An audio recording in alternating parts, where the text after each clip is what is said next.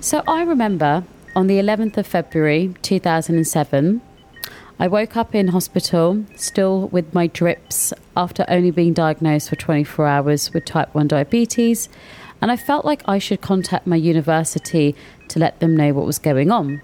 So I called my tutor at the time, Dave Covington, and I explained, this is what's happened. He paused, and then he said, "Don't lose your Manisha-ness." And I started laughing. And he said, "Don't lose it.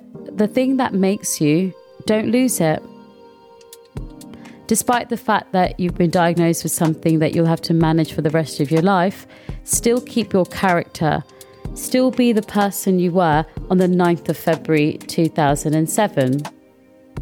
That Manisha-ness that you just heard?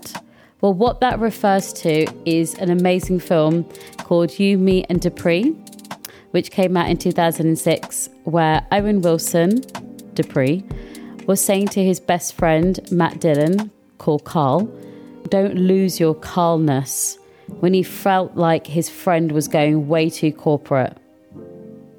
Anyhow, let's listen to our episode, which is about relationships. Welcome to Diabetes Squad. Today we are looking at the subject of dating with diabetes. So it's obviously apparent that we've all been through all sorts in terms of breakdown of relationships and reforming of relationships. So today we're going to have a chat with Lottie. Lottie is somebody that I would say is in my circle of trust, and I was happy to attend her wedding, and now she's a new mum.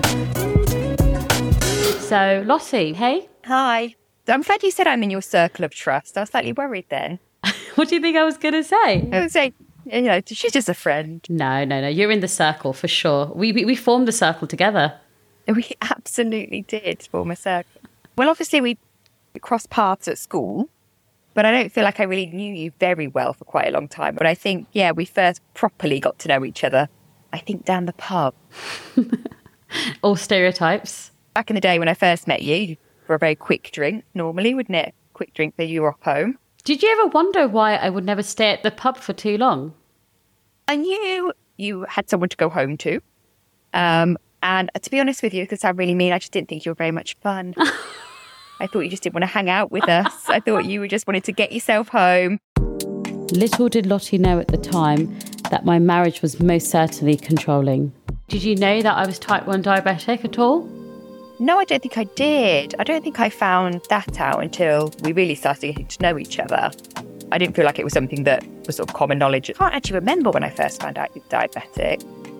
So I guess to sort of bring us a little bit up to speed from this unknown to this known, there was this episode late 2017 when Lottie and I went down to the bathroom at this pub. And then how would you phrase what happened next?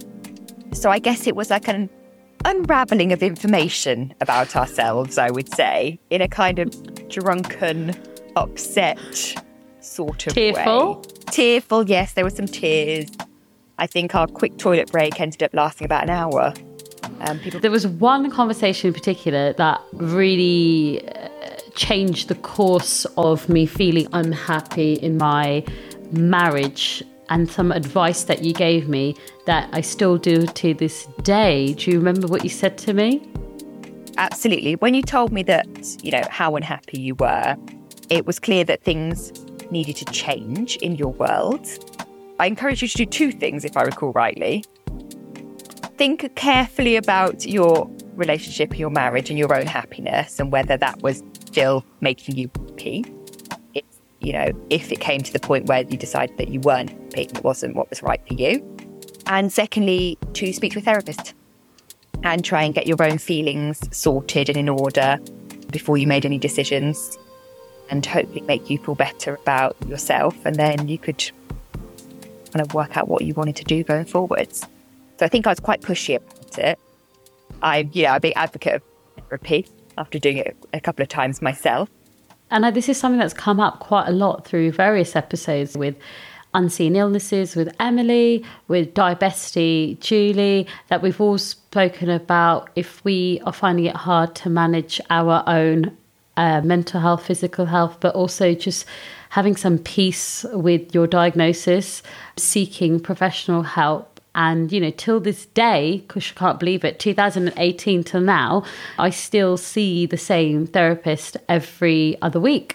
And it's those small check-ins that keep me still working on myself. This started the whole process of the transition, as I mentioned before, about filing for divorce and going through a year and a half of quite an intense battle and coming out from it, going through all of that and having people around me that I could also talk to, especially because my sugars were going up, down, left, right, was so important. Did you ever realise how much stress I was under and what effect it may have had? After some of our conversations, I knew how much stress you were under.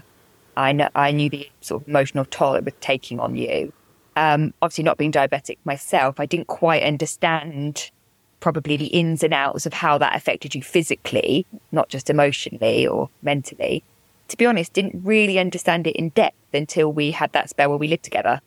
And actually, I saw you, on a daily basis. And then I got a greater understanding of how sort of external pressures affected you.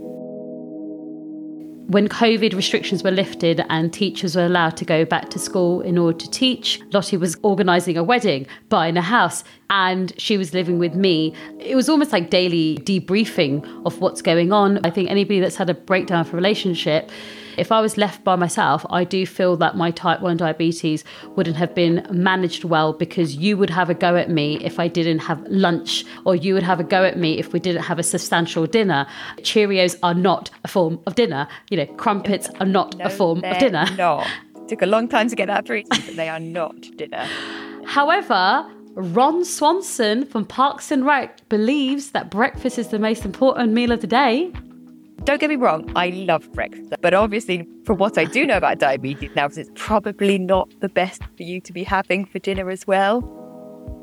And one thing that you definitely did, that you do this thing that even like Matt does now, which is it takes us all like at least a couple of seconds or a couple of minutes to like calculate our carbs and punch it in. And you do this thing where you just waited until I'd put all my information into my Omnipod. And then it started beeping and you're like, right, let's eat.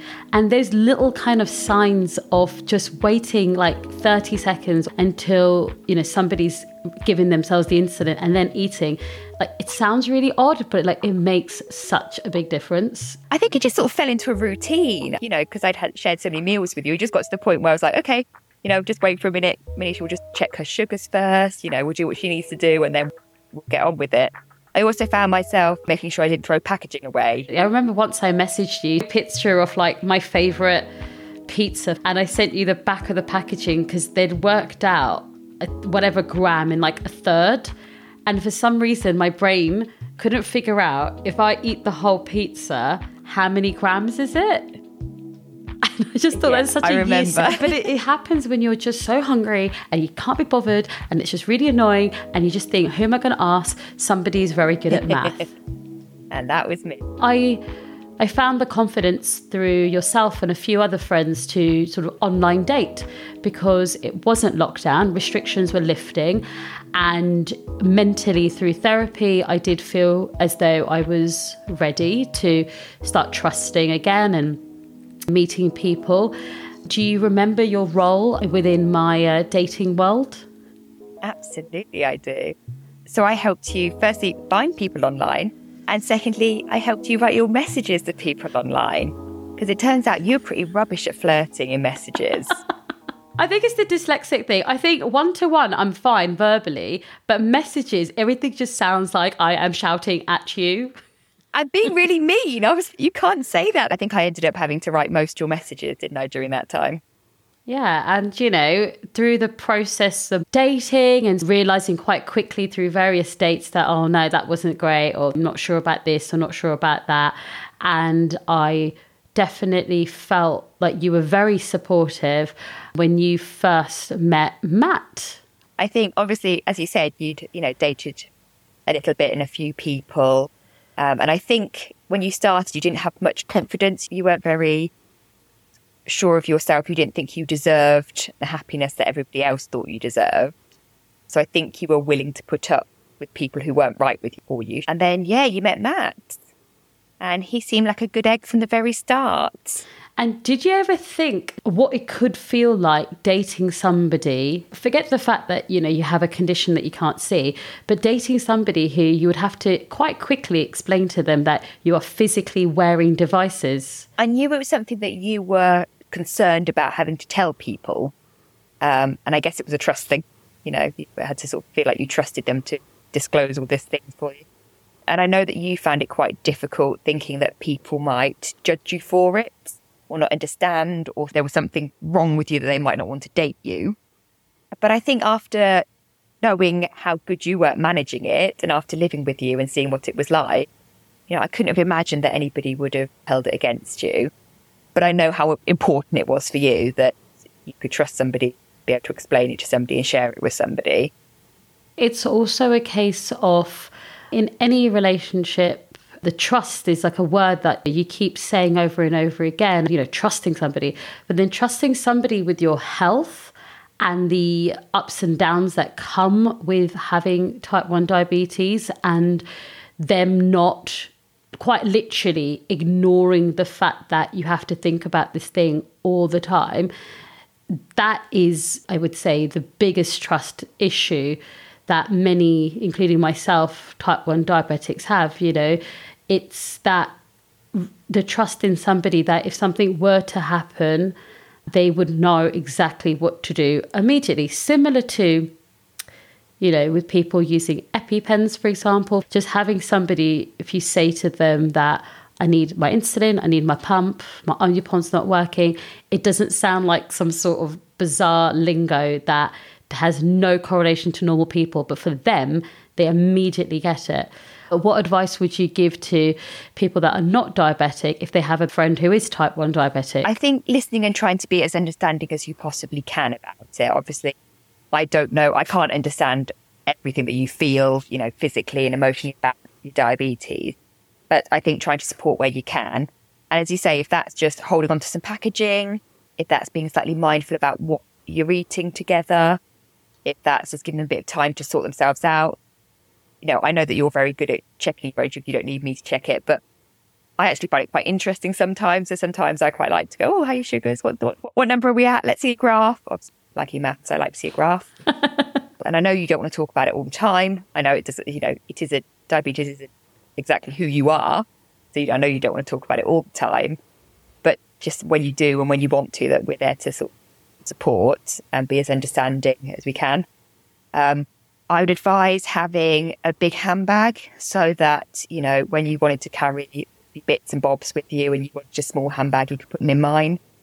I remember going for a walk with you and piling all of sweets into my legging pocket and your reader into my other pocket. So I think having lots of space to carry your bits and bobs that you need to have with you. I think I had lots of Skittles in my legging pockets for a while. I feel like I know a lot more about it since being your friend. I think it's, taking interest in what's going on with you and, how your sugars are and what's affecting it, if you can do to support you with it. Well, it's only fair that we hear from Matt. You told me to meet you at Paper Chase, which had closed down some years before. So when I said to you, am I being stupid, there's no Paper Chase, then you turned up a bit late. And you came running over and you said, it's okay, I'm not weird about it, you can hug me. And then we went to Nando's, because this was during COVID, wasn't it? So we were limited by where we could go, and that's why you said you weren't weird about being hugged. So we went to Nando's, but we had to do a virtual app queue. So we joined the virtual queue, had a little wander around. Then as we sat down in Nando's, then you turned to me and you said, so just so you know, I'm going for a divorce and I've got type 1 diabetes. Your reaction was just quite funny. Well, I don't think I really did react, did I? I think I was just like, oh, okay, cool. What do you want from Nando's? And then you looked at me as if you're like, hello, did you hear what I just said? I'm going for a divorce, I'm type 1 diabetic. I think the issue that I had was, do you understand the magnitude of not just one of these things, but both of these things? And then him, not reacting or asking a question about it made me think, do you actually understand what I'm saying? But not knowing at the time, it was very much a case of the maturity levels were much higher. So it didn't faze him. You say you buzzed your Libra and then you put it onto your Omnipod. And it was the first time I'd seen anyone do that properly, so that was interesting.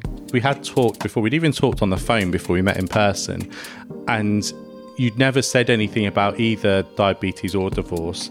And then afterwards, when I said something to you about, that was your first thing you said when we were about to have dinner, and you said you didn't want to tell me over message or on the phone because you wanted to be able to see my reaction. And then you were probably quite disappointed that you didn't get one. Really disappointed that he didn't just put his coat off and walked out, to be honest. No one's ever, opened with such a strong line, very memorable line. Now, knowing you, I guess I understand why you did it, and I suppose also some of the background for you in terms of other people might not have been so understanding in the past about such things.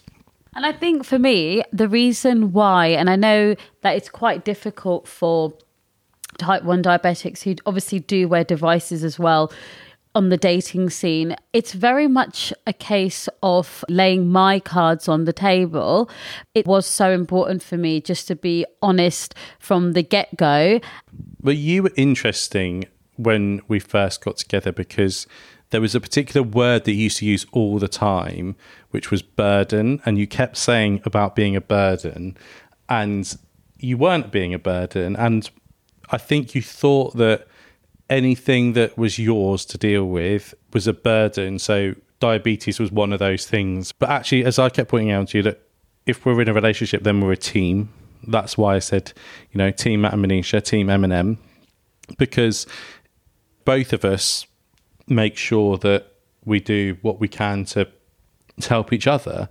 It'd be really weird and really selfish and odd to me for me to be like, oh, well, diabetes is your thing and I'm not even going to engage with it or learn anything about it or understand things which might help. I mean, there's little things, aren't there, which I think you found bigger probably than I thought they were at the time. But, even if you have a hypo in the night, if I'm the one who gets up and goes and finds apple juice and a brunch bar, then you thought that was nice because you're like, well, it's my hypo. It's like, but you're having a hypo, you stay there and I'll go and get the bits. Or even other things which are silly, like the first time when I'd made food and had worked out how many carbs there were by adding up all the carbs from the packet and saying, oh, by the way, this meal's got this many carbs in. And you thought that was like some sort of VIP service. But to me, I was like, well, you need to know that information. So if I'm making you dinner, then I should tell you it. Having somebody who understands the amount of effort you take to manage your condition on a 24-hour, 7 days a week basis definitely helps to share that kind of forever stress that we feel as type 1 diabetics. Working out the carbohydrates is a blessing in disguise because that's just one less thing that I have to think about, and it just makes it so much easier.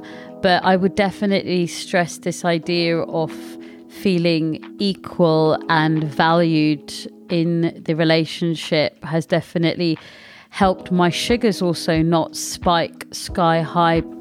Matt, memorable hypos or hypers? We've had a few hypos, haven't we, in our time? There's only been one time where I was a bit concerned when we couldn't get your sugars up. The symptoms were you got very clammy and you got very confused. This time, overnight, when it wasn't even particularly warm, you were roasting to the point where you wanted to sit next to an open window on a chair, just in your pyjamas, waving the cold air in. We were up for quite a long time and your sugars weren't going up in line with what we would expect. You'd had 2 cartons of apple juice and your sugars had gone down over the space of about 40 minutes. and you were already confused. And that's the first time, and thankfully I think probably the only time when I've beeped you with the Libra and it's been a 2 point something. So that did concern me a bit. I guess this goes back to what we were saying before there about like trying to just share the responsibility as much as you can, because obviously I can't have the hypo for you.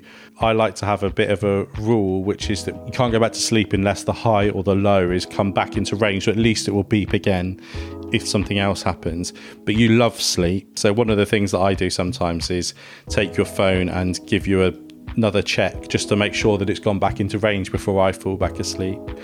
Well, hypos and hypers, I definitely think that you do go into a bit of a desperation state of mind, because with hypos, you know that your body's sort of shutting down. So you're slowly falling into this kind of Delali stage, as I like to call it.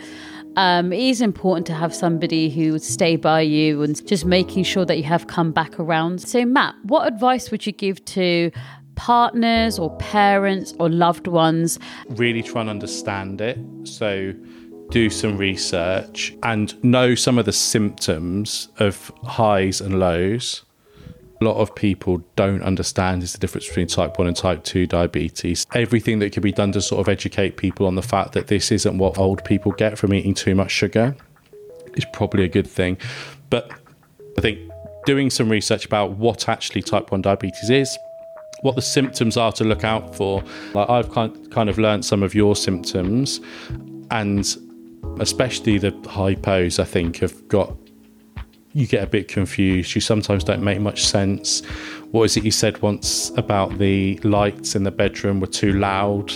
And when you start saying stuff like that, that's a sort of thing for me to go, oh, okay, we at least need to scan the Libra. This is something that never stops and never goes away. So there's going to be plenty of times, like all the times you're at work, you have to find time to like nip out and go and have an apple juice, whatever you need.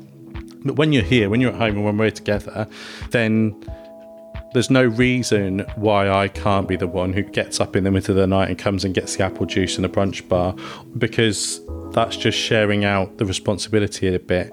It's just as well feeling like people care a lot of the time. And I know one of the things that you've said to me in the past is that you've felt before that not everybody around you has always taken the time to even really find out much about the condition. You know, you could say, oh, I'm having a hypo, and they'd be like, oh, okay, but still, can you empty the bin?